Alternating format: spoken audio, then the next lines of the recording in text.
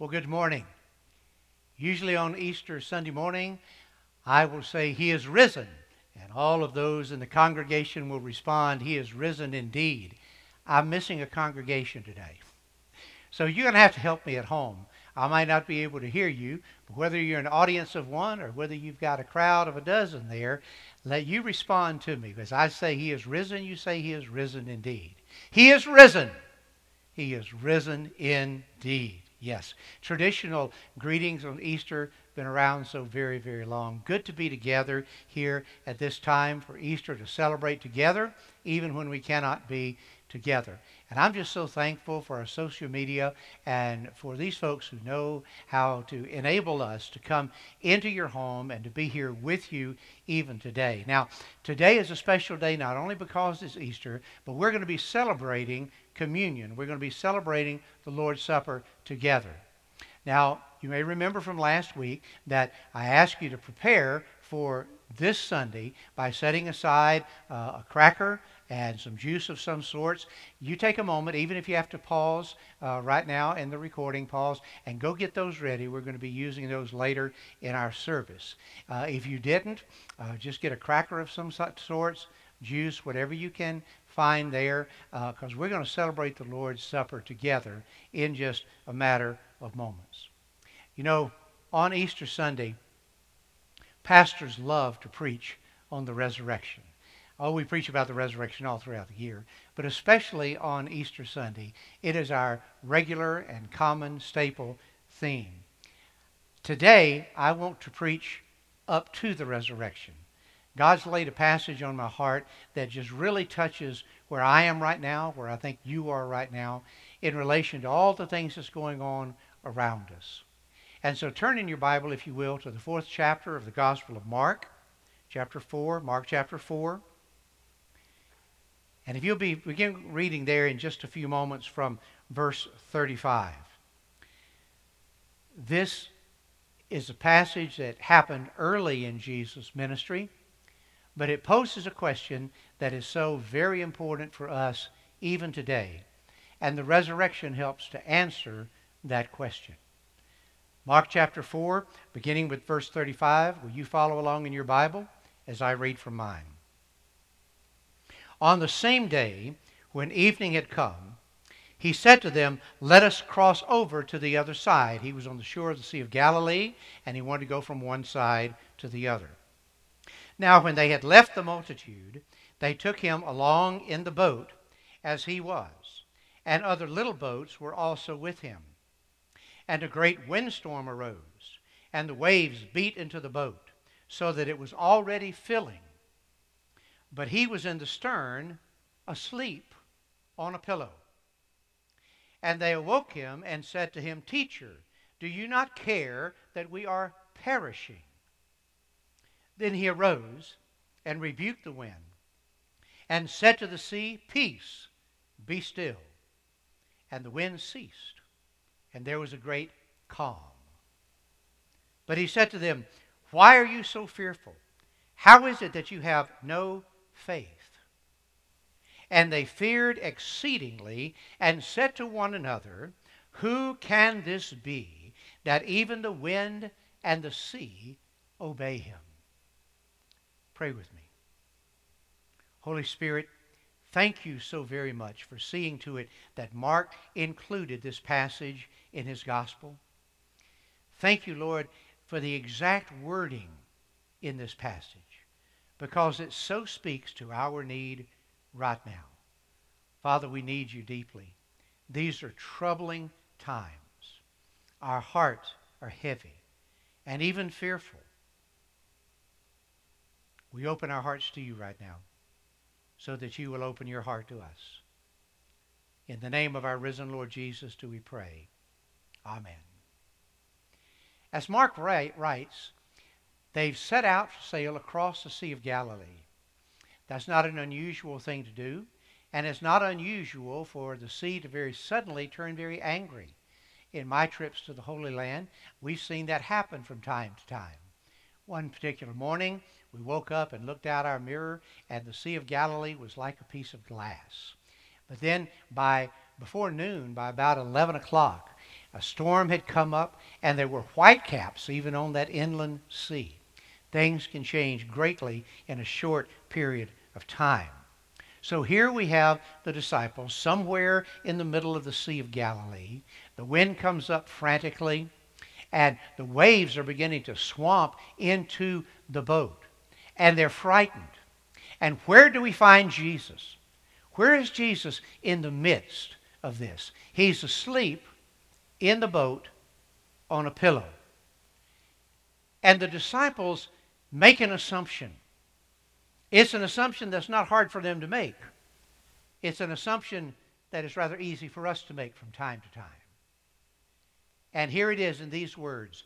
Don't you care? Don't you care? Teacher, don't you care that we are perishing, that we're dying, that the boat is being swamped? We've heard similar accusations in the voices of others. How many times have you heard someone say, I've always tried to be a good Christian. Why is God letting this awful thing happen to me at this time in my life? Or maybe you've heard someone say, how can God let such horrible things happen in our world? Or more recently, how can a good God let anything like this COVID-19 virus loose on a world that He's supposed to love? You know, as we consider our situation right now, that's a question that's on a lot of people's minds. They've often heard that God is good and He's good all the time. Well, if God is good, why is this horrible evil impacting our world, impacting our nation? If God is so very good, why is it I've lost my job or had my hours cut back? Why is it that I'm in such a terrible position right now? Why am I so frightened? Why am I so sick? Can I share with you? That's a natural response of mankind. But I want you to see something. I want you to see that's exactly what Satan wants you to think and how he wants you to respond right now. The words of the disciples reflect something. And we see it as this story unfolds. The words of the disciples reflect this. They really didn't understand at this point in time who this man in the boat really was. They knew he was a miracle worker. They knew he was a great teacher. But what they did not know was that he was the creator and sustainer of the universe. They did not know the power and who this man genuinely was. And their reaction reflects what they didn't know and didn't understand. One of the things about the Gospel of Mark is it's so very much a mirror.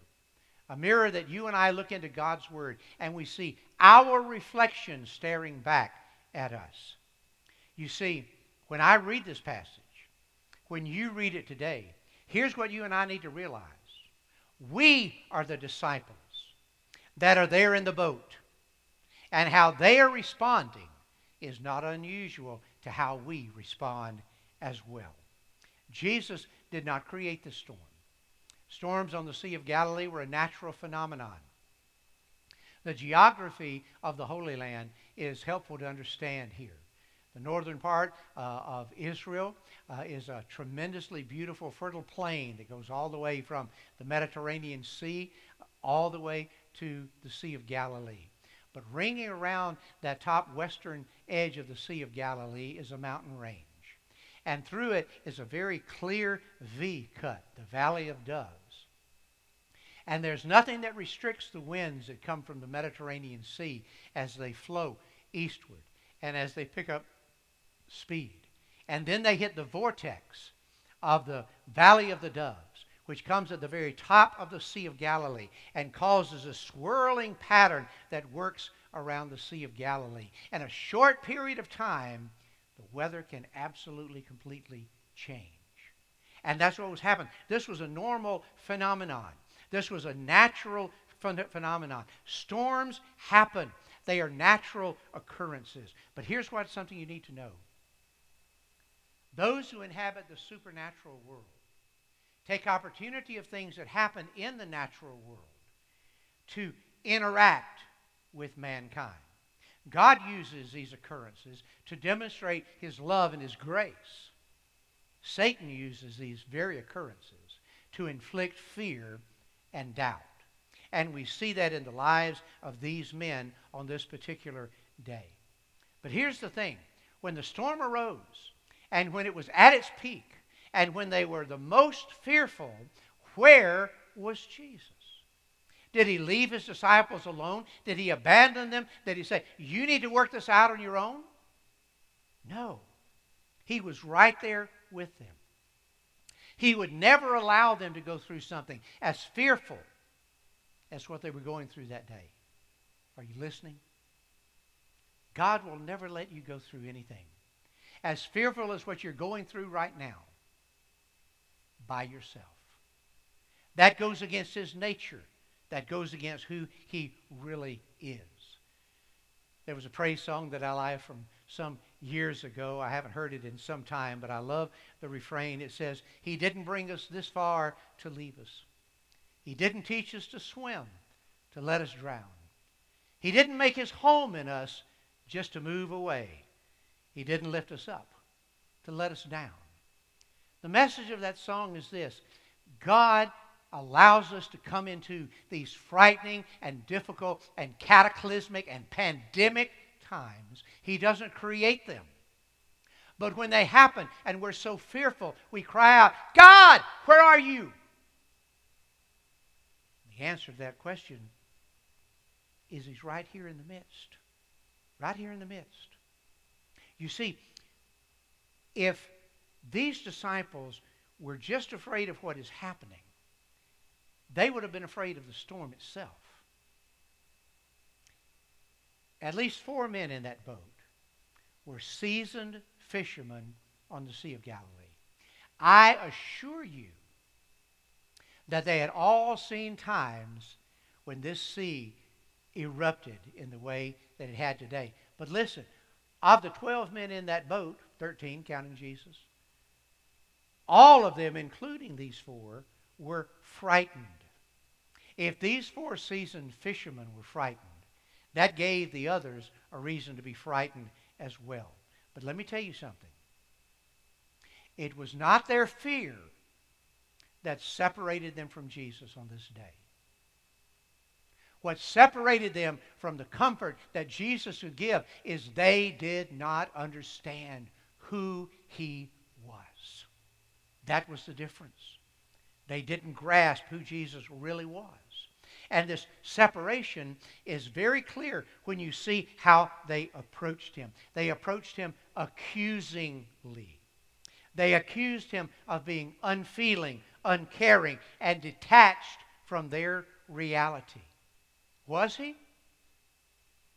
No, not in the least. Listen, He was in the boat with them. He was in the same boat. Now, if they had came to Jesus and woke Him up and said, Teacher, we need your help here. We know you can handle this. It would have been a whole different matter. It would have clearly indicated they knew who they were talking to. They knew who Jesus was. But they didn't at this point. So they came to Him accusingly. Don't you care? Don't you care? How could He not care? He was in the same boat they were in. You say, but now, wait a minute, Brother Fred. Jesus is the Son of God. I mean, He didn't have to worry. He didn't have to worry what's going to happen to His physical body. Well, yes, but there's one little problem with that. Jesus knew something was looming in His future, and it was the cross. He did have a reason to worry about His physical concerns. And there would be a time in the garden as He was anticipating the horrors of the crucifixion that He would cry out to His Father to the point that blood vessels in His face would erupt in blood. Father, if there's any way that this cup can pass from me. We can't say that Jesus was not concerned about His physical well-being, because He obviously faced that. but he is the Son of God. And that's exactly the point. If these disciples had understood who Jesus was, rather than coming to him accusingly and saying, "Don't you care?" they would have come to him and said, "Lord, surely you can do something in the midst of this." Now, at this point, we're witnessing in the Gospel of Mark a major turn in the life of the disciples and their relationship to Jesus Christ. Up until this time, the disciples had witnessed Jesus doing some phenomenal teaching and working some miracles. And they would be the first to invite people to come and see this miracle worker, see this man who teaches so wonderfully. But here's what they didn't understand, and what it took this incident to turn the corner. Jesus was not a miracle worker. These were not so much miracles, far more than a miracle. What Jesus was offering was a sign. What's the difference between a miracle and a sign? Well, they're both miraculous, yes. But a sign points specifically to who this man is. To who this man is. The signs revealed that Jesus was none other than the Son of God. These were signs, not just miracles. And, there were other people in that day under the power of the evil one who were also working miracles. This should not surprise you. Way back in the Old Testament, when Moses came to challenge Pharaoh, so many of the wonders, the miracles that he worked, were replicated by the magicians and sorcerers of the day. But what they could not mimic, what they could not imitate, what they could not perform was the signs. The signs that showed who Jesus was. And had they interpreted the sign, they would have said, "Teacher, we know who you are, and we know you can handle this." So even though the disciples didn't really understand who he was, didn't believe at this point that he was none other than the Son of God himself, what did Jesus do? Did he rebuke them? Not really. What did he do? He saved them. He spoke to the wind and spoke to the waves. "Peace, be still." Now, what he didn't say was 6 other words. 6 other words that he really didn't have to say. "Peace, be still, and know that I am God." Those words weren't spoken. You're not going to find that in your Bible. But they were absolutely implied because of what he was doing. Working a sign that they could all see. Know that I am God. Now you and I know that because we know the end of the story. We've gone all the way through the life of Jesus, the death of Jesus, the resurrection of Jesus, the ascension of Jesus. We know the rest of the Bible. These men did not. At this time, they couldn't grasp this. So what happened when he spoke to the wind and he said, "Peace, be still," and there was a sudden calm? What does the disciples do? What does they say? They said, "Who is this? Who is this that even the wind and the sea obey him?" Do you not want to go up to one of them and bam, slap them up against the side of the head and say, "Hello? Is there anybody in there? Who else could do this?" It is a sign for who he is. But now, let me pause a minute. Before you go head slapping the disciples, remember what Mark sets out to do in his gospel. To hold a mirror before our face to where we can see ourselves. Folks, we are the disciples in the boat with Jesus. And we demonstrate how much we know and understand of who he is by how we respond to these fearful times. "Teacher, do you not care?" reflects our understanding of Jesus? Teacher, do you not care that we're shut up in our homes? Do you not care we're living in fear of this coronavirus? Teacher, do you not care that I've lost my job or had my hours cut back? Teacher, do you not care that I am afraid?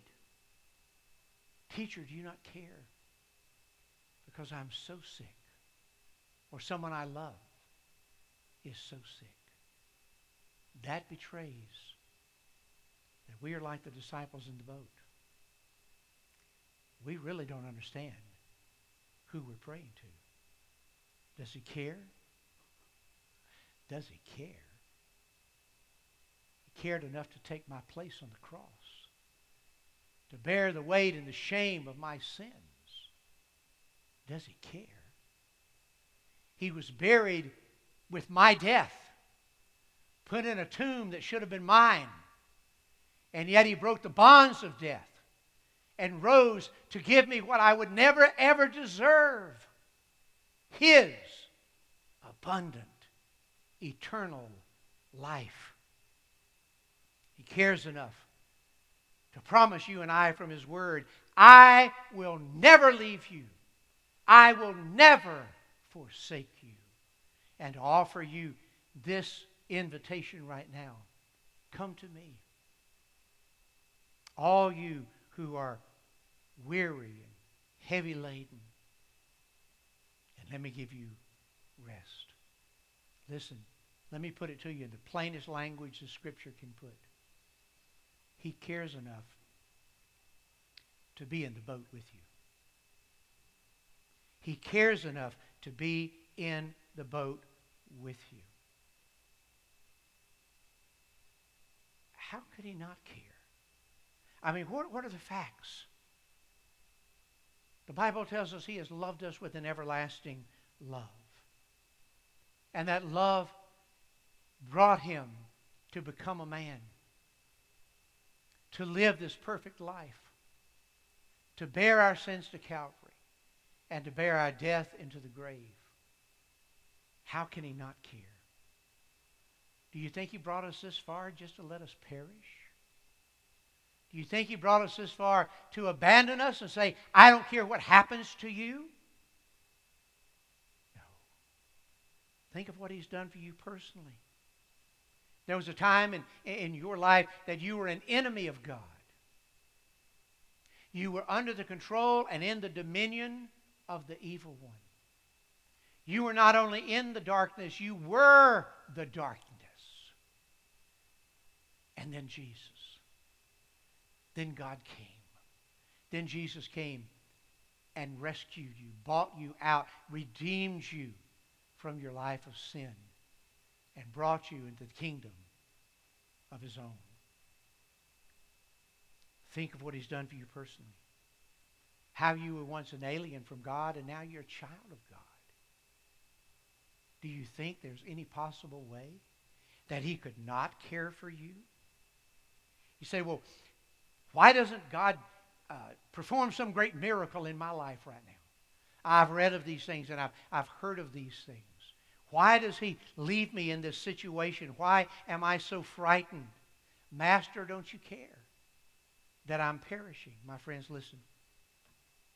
So many times God works a much greater miracle by sustaining you in the problem than he could ever work by taking you out of the problem. He sustains his people through it. You see, what really saved the men in the boat that day was their faith was linked with the faith of Jesus himself. Hear me, please. God is right there in the boat with us. Hear that again. God is in the boat with us. I want you to say that right now. If you're the only one in the room, or if it's just you and one other, or if there's 5 of you or 10 of you, I want you to say that with me, that God is in the boat with us. Let's say that together. God is in the boat with us. One more time. God is in the boat with us. He is Emmanuel, God in the flesh. And He's in the boat with us.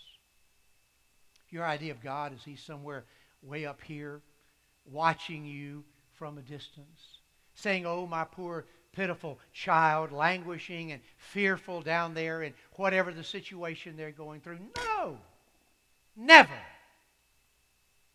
God is in the boat with us. And let me tell you what God will do. He'll either calm the storm around you, or He'll calm the storm within you. Sometimes both. But one or the other He'll do. I want you to see a few words, and with this I want to close and move into our invitation to the Lord's Supper. This passage starts with the words, there arose a great storm. And then He arose, and there was a great calm. That's the effect of knowing that Jesus is in the boat with us. There has arisen a great storm in our land right now. An invisible enemy that we can't see. That in many ways we're hiding from, or in other ways just taking precautions. There's a great enemy that plagues us even on this Easter Sunday morning. There's arisen a great storm. But when Jesus arises in your heart, He raises up a great calm. And that's what I want us to pray over ourselves today. As we come to the Lord's Supper and celebrate His supper, what we're celebrating is God in the boat with us. With whatever you're going through now, you may have no worries about this COVID-19 at all, but you've got your own storm you're going through. Maybe it has to do with that relationship that's teetering on the very edge of breaking. Maybe all of this has impacted you financially, and you don't know how you're going to pay a grocery bill or a power bill. What's the storm you're going through right now? Here. God's in the boat with you. Jesus is going through this storm. And He'll either calm the storm around you or calm the storm within you. For those of you who are believers in Jesus Christ, for those of you who have been saved, born again, for those of you who have made your commitment to Jesus Christ, I want to invite you now to come before the table of our Lord. To come before the Lord's table in communion right now. This is a precious time. You've made your preparation. I want you to get your cracker, your loaf, to get your juice. Get it close by, okay? And as you're doing that, I'm going to turn over to 1 Corinthians chapter 11 to where I can read through this passage. You got the cracker, got the juice there in front of you. I'm going to ask the men, fathers, grandfathers, husbands, if you'll take this roll. If there's not such a person in your home, then whoever the head of the home is, you take this roll. Listen as I read. For I received from the Lord that which I also delivered to you, that the Lord Jesus, on the night in which He was betrayed, took bread. And when He had given thanks, He broke it. And He said, take, eat. This is my body, which is broken for you. Do this in remembrance of me.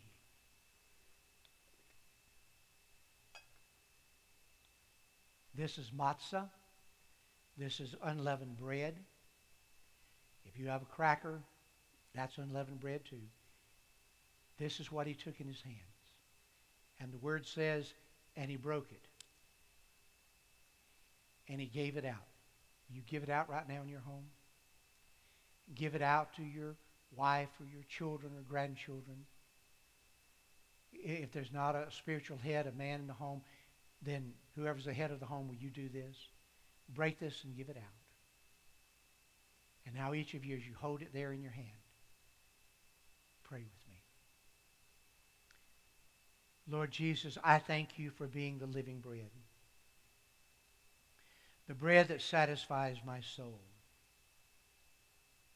I can eat of physical bread and be hungry again. But when I eat of the spiritual bread, the bread of life, I receive eternal life. So as I take this little piece of bread, put it into my mouth, chew it up and swallow it, Lord, I remember the broken body of Jesus Christ. The broken heart, not the broken bones, but the broken heart of the Lord, and what you had to do to save my soul. I remember you. In your name I pray. Amen. Now partake of the bread.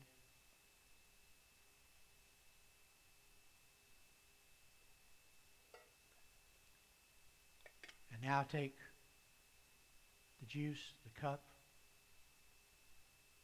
In the same manner, he also took the cup after supper, saying, This cup is the new covenant in my blood. This do as often as you drink it in remembrance of me. Everyone take your cup. Father God, this juice, whatever it is we have in our cup, right now symbolizes the blood of our Lord Jesus Christ. And your word tells us that it can also be said that without the shedding of blood there is no remission of sins. But because you shed your blood on Calvary, and I've received you as my Lord and Savior, I can celebrate today my sins are gone. My sins are gone. Lord, I want to remember the agony of the cross so that today I can celebrate the joy of your resurrection. Lord, I remember you. In Jesus' name, amen. Now take of the juice.